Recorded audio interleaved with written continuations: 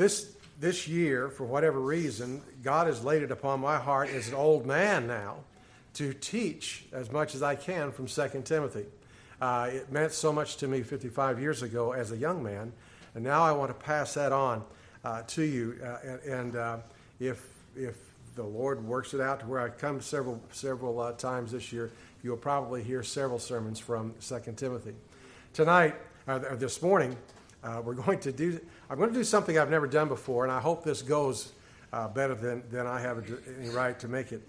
But in studying this in recent days, I've been caught with the number of people that are dealt with in the book of 2 Timothy. I counted up, and if I got it right, and Lord knows that my math math is not my good strong suit in school, but if I got it right, there's 24 different people that are named here in the book of 2 Timothy, and they're all very significant, and they are the illustrations of Paul's points. When Paul wrote his doctrinal books, the book of Romans and so on and so forth, he would use the Old Testament. He would make a point, and then he would use the Old Testament to establish that point. And so most of the writings of Paul are very well seasoned with the Old Testament. Matter of fact, we know that the Old Testament is the New Testament concealed. The New Testament is the Old Testament revealed. And certainly we see that in the writings of Paul. But this is Paul's last writing. And if you can picture a coach getting ready to send his team out, throughout the week, throughout all the preseason and so on and so forth, he's taught the X's and O's, okay? And he's taught all of the things and so on and so forth. But there comes a point of time when that's past. And now it's time for that go, fight, win speech, okay? Just before you send the team on the floor. And there's an emotional time. Now, you can't have the emotional time without the X's and O's. But I would also suggest to you that the X's and O's need the emotional time. And the writing, 2 Timothy, is that go, fight, win speech, if you will, of the Apostle Paul to Timothy, as Paul is about to pass off this mortal coil. He's writing to his son in the faith. He is passing the baton on, if I can use another Sports Illustration. He is getting ready to move on. He's in prison, and he knows his death is imminent. Nero is going to do his worst, and there's nothing that Paul can do about it. And Paul is not concerned about it, because he would say, for me to live is Christ, but to die is gain. And so there was not a dread that he was facing, but an anticipation of what God, he had served God all these years, and now to see God face to face was going to be something very special. But Paul now is giving this charge to Timothy, and every time he makes a point in the book of 2 Timothy, he punctuates that by dealing with people who made that, who would illustrate that. And I'm certain that Timothy at least knew of, if not knew, all of the people that he's talking about. I wish we had time this morning to deal with all the people here, because there's something for us with all of them. We only have time this morning for just a few people, but we are going to look into to some of the people that we see in 2 Timothy and see their testimony. If we start in chapter 1, verse 3, I thank God whom I serve, as did my ancestors, with a clear conscience, as I remember you constantly in my prayers night and day. As I remember your tears, I long to see you, that I may be filled with joy. I'm reminded of your sincere faith, a faith that dwelt first in your grandmother Lois and your mother Eunice, and now I am sure dwells in you as well. For this reason I remind you to fan into flame the gift of God, which is in you through the laying on of my hands. For God gave us a spirit not of fear, but of power and of love and of self-control. First two people that we see, and it's going to be interesting how many people that we see in 2 Timothy who are in pairs. And I'm not really sure why that is, but the first pair is Timothy's grandmother and his mother. Paul says to Timothy, remember the people who brought you to Christ. Remember the people that God has used in your life. When I began to look at this week, I began to go down memory lane and to think about many of the people that God used. The first people that come to my mind, of course, are my parents. My father, Eskel, my mother, Joanne Cosby, and my father, a preacher, my grandfather, who was a Sunday school teacher, and very involved in the Lord's work most of his adult life. And I remember the blessing of being raised in a godly Christian home, being taught the Word of God, being taught to love God, and it's a wonderful thing. God not only used my grandparents, my parents, but God used other people, some of them not even believers, to teach me many things. I got to thinking back, as I was putting this thing together, I had the same teacher for 3 years. Now, some of you are going to think, well, man, that kid was dumb as a box of rocks, which is probably true, but I had the same teacher for 3 years because I went to Cochise Elementary School and there was only 3 teachers. So you had the same teacher year after year. And I had a teacher named Don Pearson for the 6th, 7th, and 8th grade. And I don't think I ever had a teacher that loved teaching more than Don Pearson did. And I tell you many stories of things that he did and so on and so forth. I think and this man was not a believer, so I found out looking up on Google that he just passed away, probably from COVID in 2020. But I remember one day that we were having a particularly difficult time paying attention. Okay? You know how that interprets out, okay? We were wild Indians. And Mr. Pearson went off on us. And boy, he let us have it. And the next day we came and we thought, boy, we are going to get a lecture of all lectures and so on and so forth as to why we should pay attention and so on and so forth. And I saw something I'd never, to this day, it's been one of the most amazing things. Don Pearson did not chide us for our lack of attention and childishness and all that stuff. He apologized to us. He said, I have a responsibility to make sure that you want to learn. And he said, I didn't do my job. I learned a lot from Don Pearson. I learned a lot from Ernie Gabrielson, who taught English literature and journalism at Mingers High School. I learned a lot from my baseball coach, Bob Richmond. Probably one of the most special people in my life was a man by the name of Carl Hodges, who had a youth Truth for Youth ministry in Phoenix back when I was growing up. Started out as Youth for Christ and then Truth for Youth. I look back at my life and I see a lot of people, and I would suggest to you today that if we are the children of God, first of all, we probably can look back to somebody who showed us the gospel, somebody that preached the gospel to us. And then it showed us things that we needed to know, things that we needed to have, things that we needed to build in our Christian life. I'm going to suggest to you that we see Lois and Eunice as people that need to remind us that God has used people in our lives in a positive way, and we need to be grateful for that. Oftentimes, people cause us all kinds of problems, and I heard one guy say, the more I get to know people, the more I like my dog. But I'm going to suggest to you that there are people that we need to be thankful for. And as we begin this morning, it's significant. Not all the people that we're going to be looking at are positive. Matter of fact, most of them are going to be negative.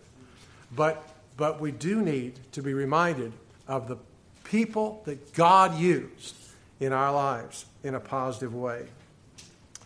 In verse 8 of 2 Timothy, chapter 1, therefore do not be ashamed of the testimony about our Lord, nor of me his prisoner, but share in suffering for the gospel by the power of God, who saved us and called us to a holy calling, not because of our works, but because of his own purpose and grace, which he gave us in Christ Jesus before the ages began, and which now has been manifest through the appearing of our Savior, Christ Jesus, who abolished death and brought life and immortality to light through the gospel, for which I was appointed a preacher, an apostle, and a teacher, by the which I suffer as I do, but I am not ashamed, for I know whom I have believed, and am convinced that he is able to guard until that day what has been entrusted to me.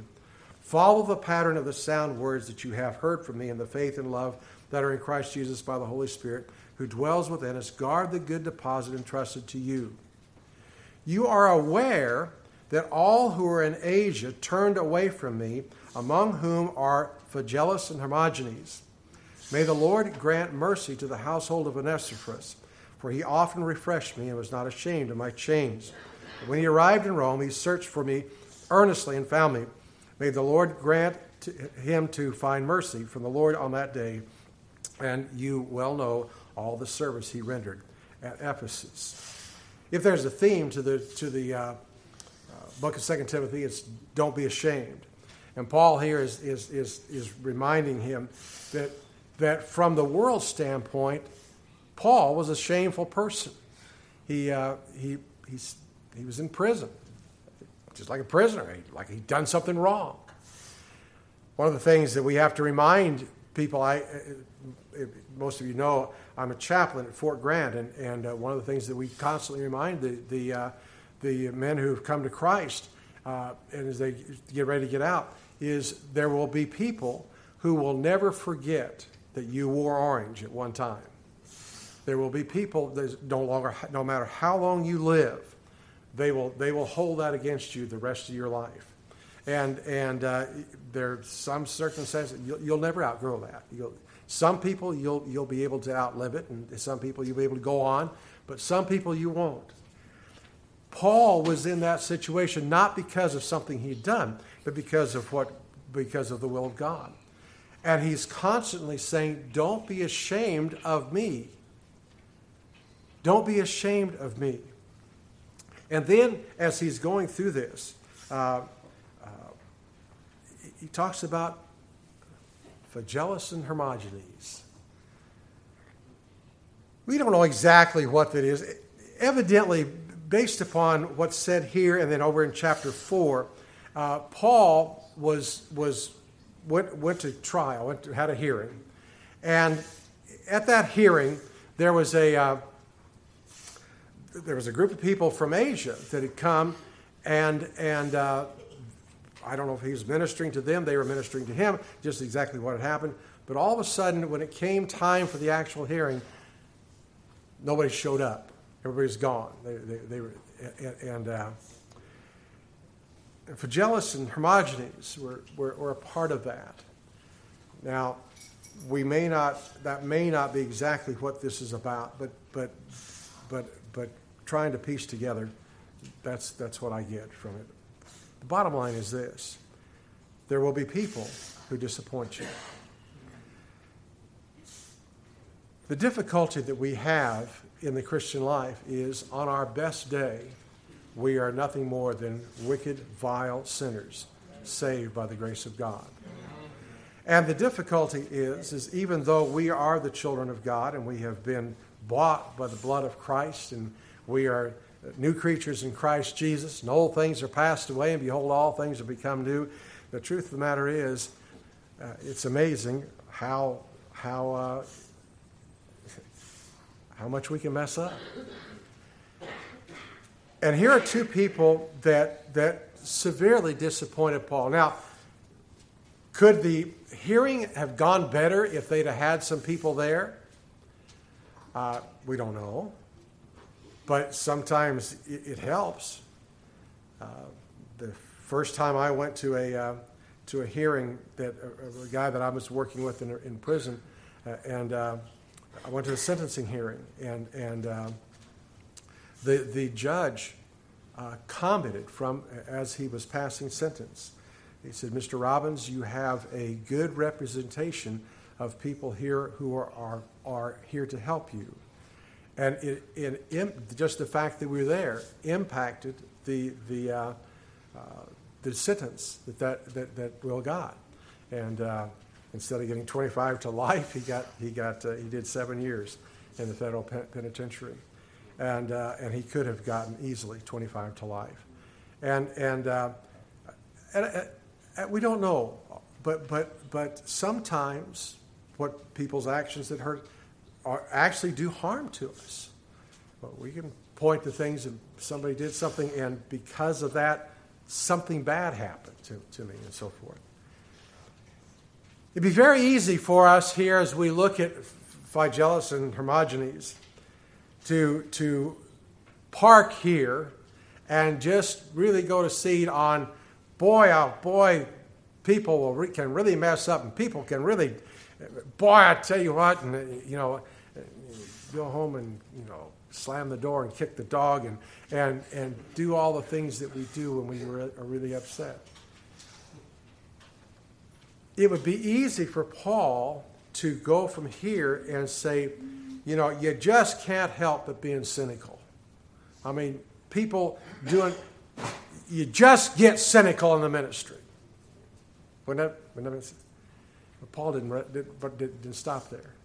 He said, you're aware that all who are in Asia turn from me, among whom are Phygellus and Hermogenes. May the Lord grant mercy to the household of Onesiphorus. Wow. Paul didn't stop there and dwell on the people who disappointed him. He immediately went to the person who administered to him. And in the wording here, and again over in chapter 4, Onesiphorus is mentioned, we get the idea that probably Onesiphorus had passed away. He probably was no longer with us. May the Lord grant to the household of Onesiphorus. And in chapter 4, it's the household of Onesiphorus.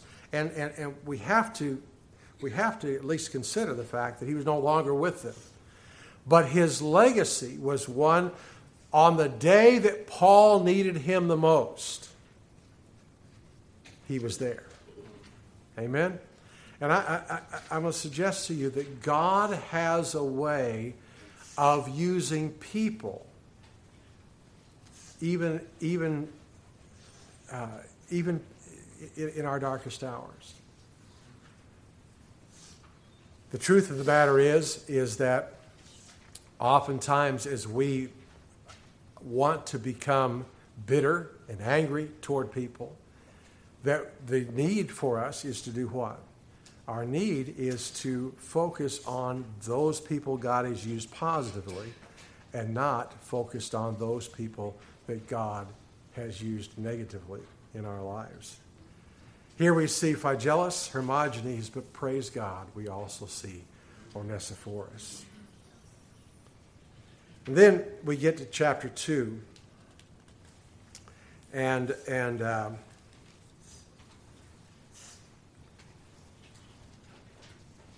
verse 14 says, "Remind them of these things and charge them before God not to quarrel about words, which does no good, but only ruins the hearers. Do your best to present yourself to God as one approved, a worker who has no need to be ashamed, rightly handling the word of truth. But avoid irreverent babble, for it will lead people into more and more ungodliness, and their talk will spread like gangrene. Among them are Hymenaeus and Philetus, who have swerved from the truth, saying that the resurrection has already happened. They are upsetting the faith of some. But God's firm foundation stands, bearing this seal: the Lord knows those who are his. Let everyone who names the name of the Lord depart from iniquity." Folks, if we're going to live in this world, we're going to come across Hymenaeus and Philetus, people who swerve from the truth. Now, we could spend hours dealing with this thing, and my father used to say, son, either deal with it or leave it alone, but don't peck at it. And I have found that to be very, very wise counsel in so many different areas. I probably should leave these two people alone because we're not going to have time to really deal with it, but I am going to peck at it a little bit here this morning and deal with these people who are teaching false teaching. Paul said about one situation, they went out from us because they were not of us. And the fact of the business is, we have to assume that these people were people who were apostate. They had known the truth. They had tasted it. They had touched it, but they had never really received it. Whatever the case is, they now were teaching things that were designed to take the elect away from the gospel. Their desire was to turn people from the gospel of Christ. Now, the amazing thing to me in the world in which we live is how people will listen to absolute insanity and they won't stand hitched to the truth.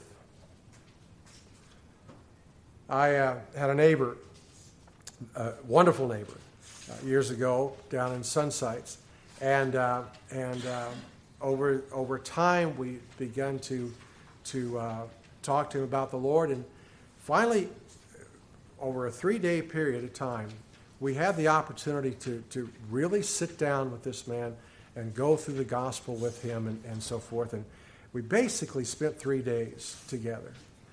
And finally, the third day, he took me to where he worked, showed me all the process. He worked for a mine and how they were getting copper out of a tailings dump and so on and so forth. And it was a very fascinating thing and so forth. And on the way home, he said, Bob, he said, I've decided not to trust Christ. And I asked him why. He said, because I'd have to stop drinking alcohol. And I looked at him and I said, that is not a prerequisite to salvation. He said, yeah, I know, but he said, but I just would feel uncomfortable, and that was it. He walked away from it. Still stayed a good neighbor till we moved, and I don't know where he is today, but I have fond memories of it, but very sad memories based upon that. But the next time I saw him, he said, you'd be very happy to know that I don't drink at all anymore. And I was waiting for the other shoe to fall, and sure enough, it fell. I've become Mormon. And he said, I'm really into it. He said, man, we're doing all the genealogies and baptizing for the dead and so on and so forth. And I haven't had a drop of alcohol since. And I thought to myself,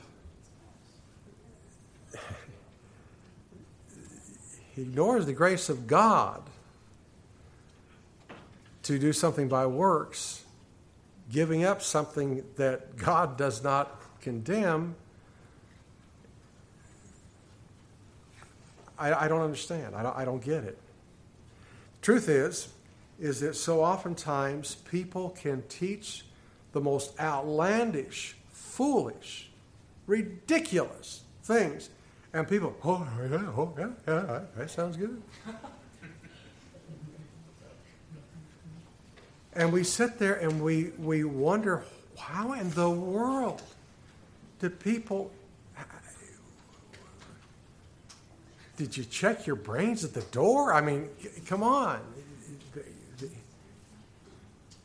And then you read on down, but God's firm foundation stands, bearing this seal. The Lord knows those who are his. And let everyone who names the name of the Lord depart from iniquity. I think the saddest thing that we have to deal with in ministry is that oftentimes, in the best of times, we are dealing with a mixed multitude. As careful as we are in our Reformed Baptist churches to hear the testimony of everybody who comes to be a member of the church, and as careful as we can be to try to make sure we are a body of believers. One of our Baptist distinctives is that we believe in a regenerate church membership. Amen? Amen. And yet, the truth is that we have those that slip through the cracks. And one of the ways that we find that out is when false teaching comes along, they hear the false teaching. Now, we're going to deal with this principle a little later again, but I want to stop here for just a moment looking at this issue of God knows his own. The truth is, my sheep hear my voice. We were talking about Texas history. One of the fascinating things of Texas history is the Battle of San Jacinto, and we had surprised the Santa Anna and his army, and Santa Anna had taken off, and when they found him, he was dressed as a common soldier, as a peasant, and trying to escape, and the people who captured Santa Anna didn't know who they had,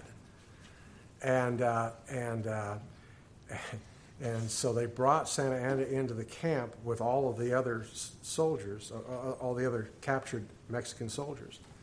And all of a sudden, the Mexican soldiers see Santa Anna, and they all start coming to attention. And he's going. And all of a sudden, they realized, we got him. Okay?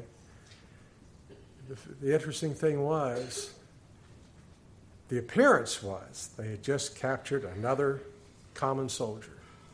The fact was they had Santa Anna. My sheep hear my voice, and they know me, and they follow me.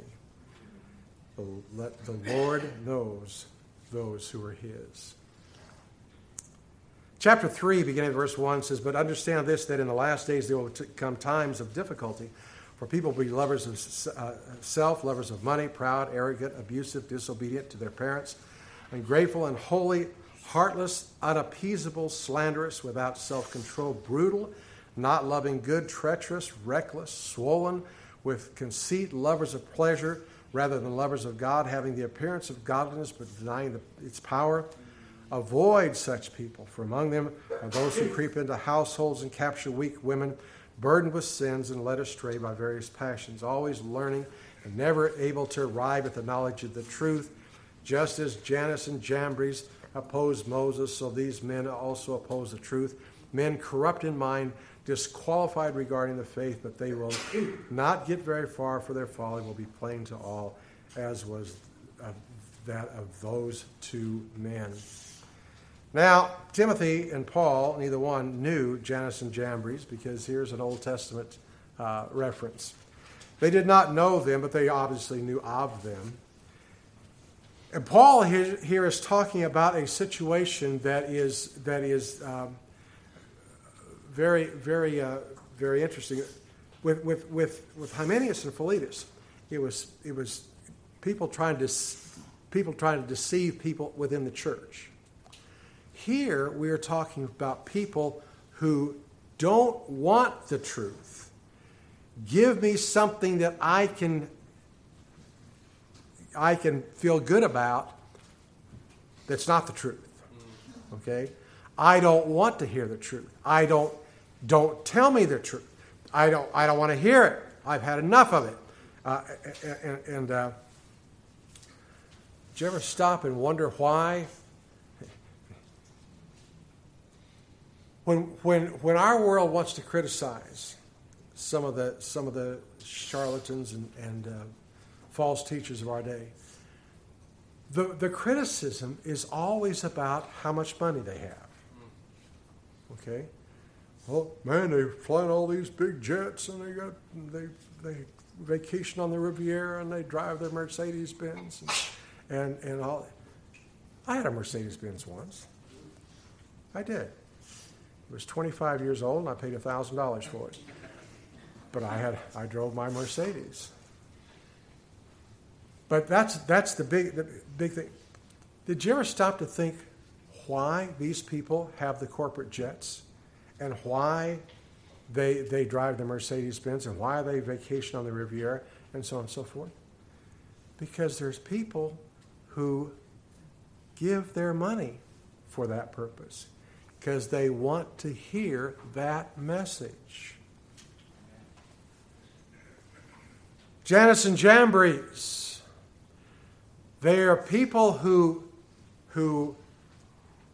play to the people who don't want the truth.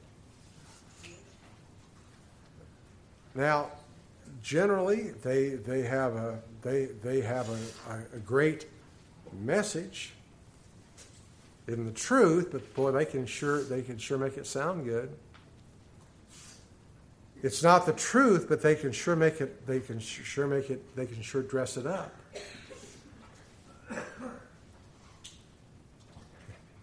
And from our perspective, verse 9 is not true. Verse 9 says, but they will not get very far, for their folly will be plain to all, as was that of those two men. From our perspective, that didn't happen, because we are looking at it through far too narrow of a window. We don't see what the long range is going to be. But you look back in history at the false teachers and so on and so forth, most of them in time, they were exposed. Most of them, we see them for what they really were, what they really are. Okay? And there will come a time when all of them will be exposed for what they really are. Amen? Amen. We may not see it, and it may not happen in our time frame, but it will happen. Praise God. Amen. Amen. Again, we come back.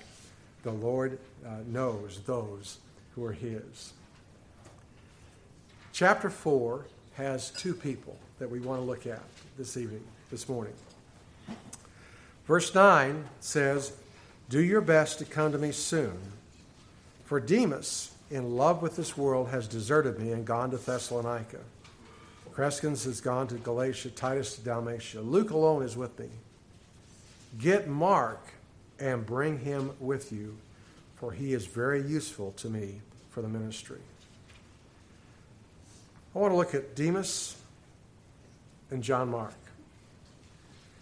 Demas, we see Demas mentioned back over in Colossians chapter 4, verse 14. Luke, the beloved physician, greets you, as does Demas.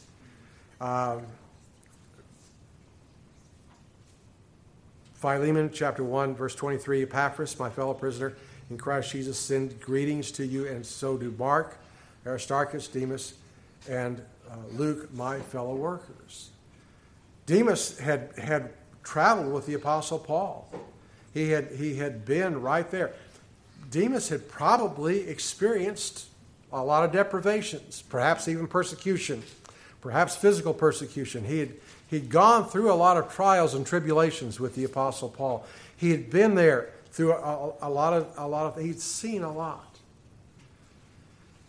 And yet, with all that Paul says here in 2 Timothy, he left because he loved this present world.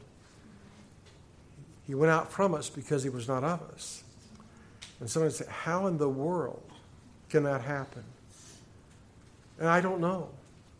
I got a phone call last Sunday from a dear friend of mine from Indiana, and he called, and he had just received word that a pastor friend, a very close friend, a mentor to him, had taken his own life. And you know, how do you this is a Reformed pastor, and how do you process that? And I spent probably a half hour, 45 minutes on the phone with my friend trying to deal with that, and it's a tough situation. How do you deal with people who, for a time, look so wonderful, and yet all of a sudden it's not there? All of a sudden you see people go. When my father first started the ministry, he started out playing his guitar and singing for his cousin to be the preacher. And his cousin used to stand, "Who will be there 50 years from now? Stand with me," and so on and so forth. And then one day, things began to fall apart, and the next thing you know, we buried my dad's cousin as an atheist. How does that happen? And we're not here this morning to try to dissect Demas and figure out what he did, and so we know what we need to know. He loved this present world. That's what we need to know. Would I like to know? Would I like to know more about that? Yeah, I would. But John wrote in 1 John 2:15, "Do not love the world or the things in the world. If anyone loves the world, the love of the Father is not in him." Well, if Demas loved the world, the love of the Father is not in him. Okay, we get it. But Demas had to be a horrible heartache and a heartbreak to the Apostle Paul as he's awaiting his execution. See him gone. But there again, in the providence of God, what happens? Same context. Demas hath forsaken me. Crescens has gone to Galatia, Titus to Dalmatia. Luke alone is with me. Get Mark. We all know the story of Mark, don't we? He went with Paul on the first missionary journey and flamed out. Got homesick. Went home to Mama. And it would have been very easy well, matter of fact, it wasn't easy. What Paul did is, fool me once, shame on you. Fool me twice, shame on me. And when it came time for the next missionary journey, Paul said, "You ain't going. I'm not taking you with me." And he'll do, "No, you're not going to pull that on me again." And he made him stay, and there was a separation. But now, late in his life, who's there? John Mark is profitable. My father used to say, if you really want to get ahead in the military, when you first get in, you just mess up big time. Maybe you can get thrown in the brig. He said, the more you mess up when you first get there, the farther you're going to go. Well, I don't know that that's good advice, and I don't know if it's a good illustration, but I want you to see something here that is true. Here's a guy who messed up to the point where I'm sure there are people that thought, that guy will never amount to anything. But God. Amen. You see, God knew who his own was. God knew his own, and God saw to it that in the midst of it all, he kept working with John Mark until John Mark was profitable. So what do we learn? Ladies and gentlemen, the Christian life involves people. And you cannot depend on people. But you have to depend on people. We preach the gospel to people. We fellowship with people. The family of God is made up of people. But what we have that the world does not have is the grace of God that can take people and make them into the children of God. We have the grace of God. We depend upon God to deal in our own hearts, knowing that our sovereign God is constantly working in my life to make me what he wants me to be. And he's working in other believers' lives to make them what they need to be. And he is using people to knock off the rough spots in my life. And sometimes it hurts. And sometimes it's not pleasant. But God is using people, and he's going to use people. And some are going to be positive, and some negative. And some a mixture of both. But at the end of the day, God will work out his plan and his purpose in my life to his glory through people. Let's bow our heads in prayer.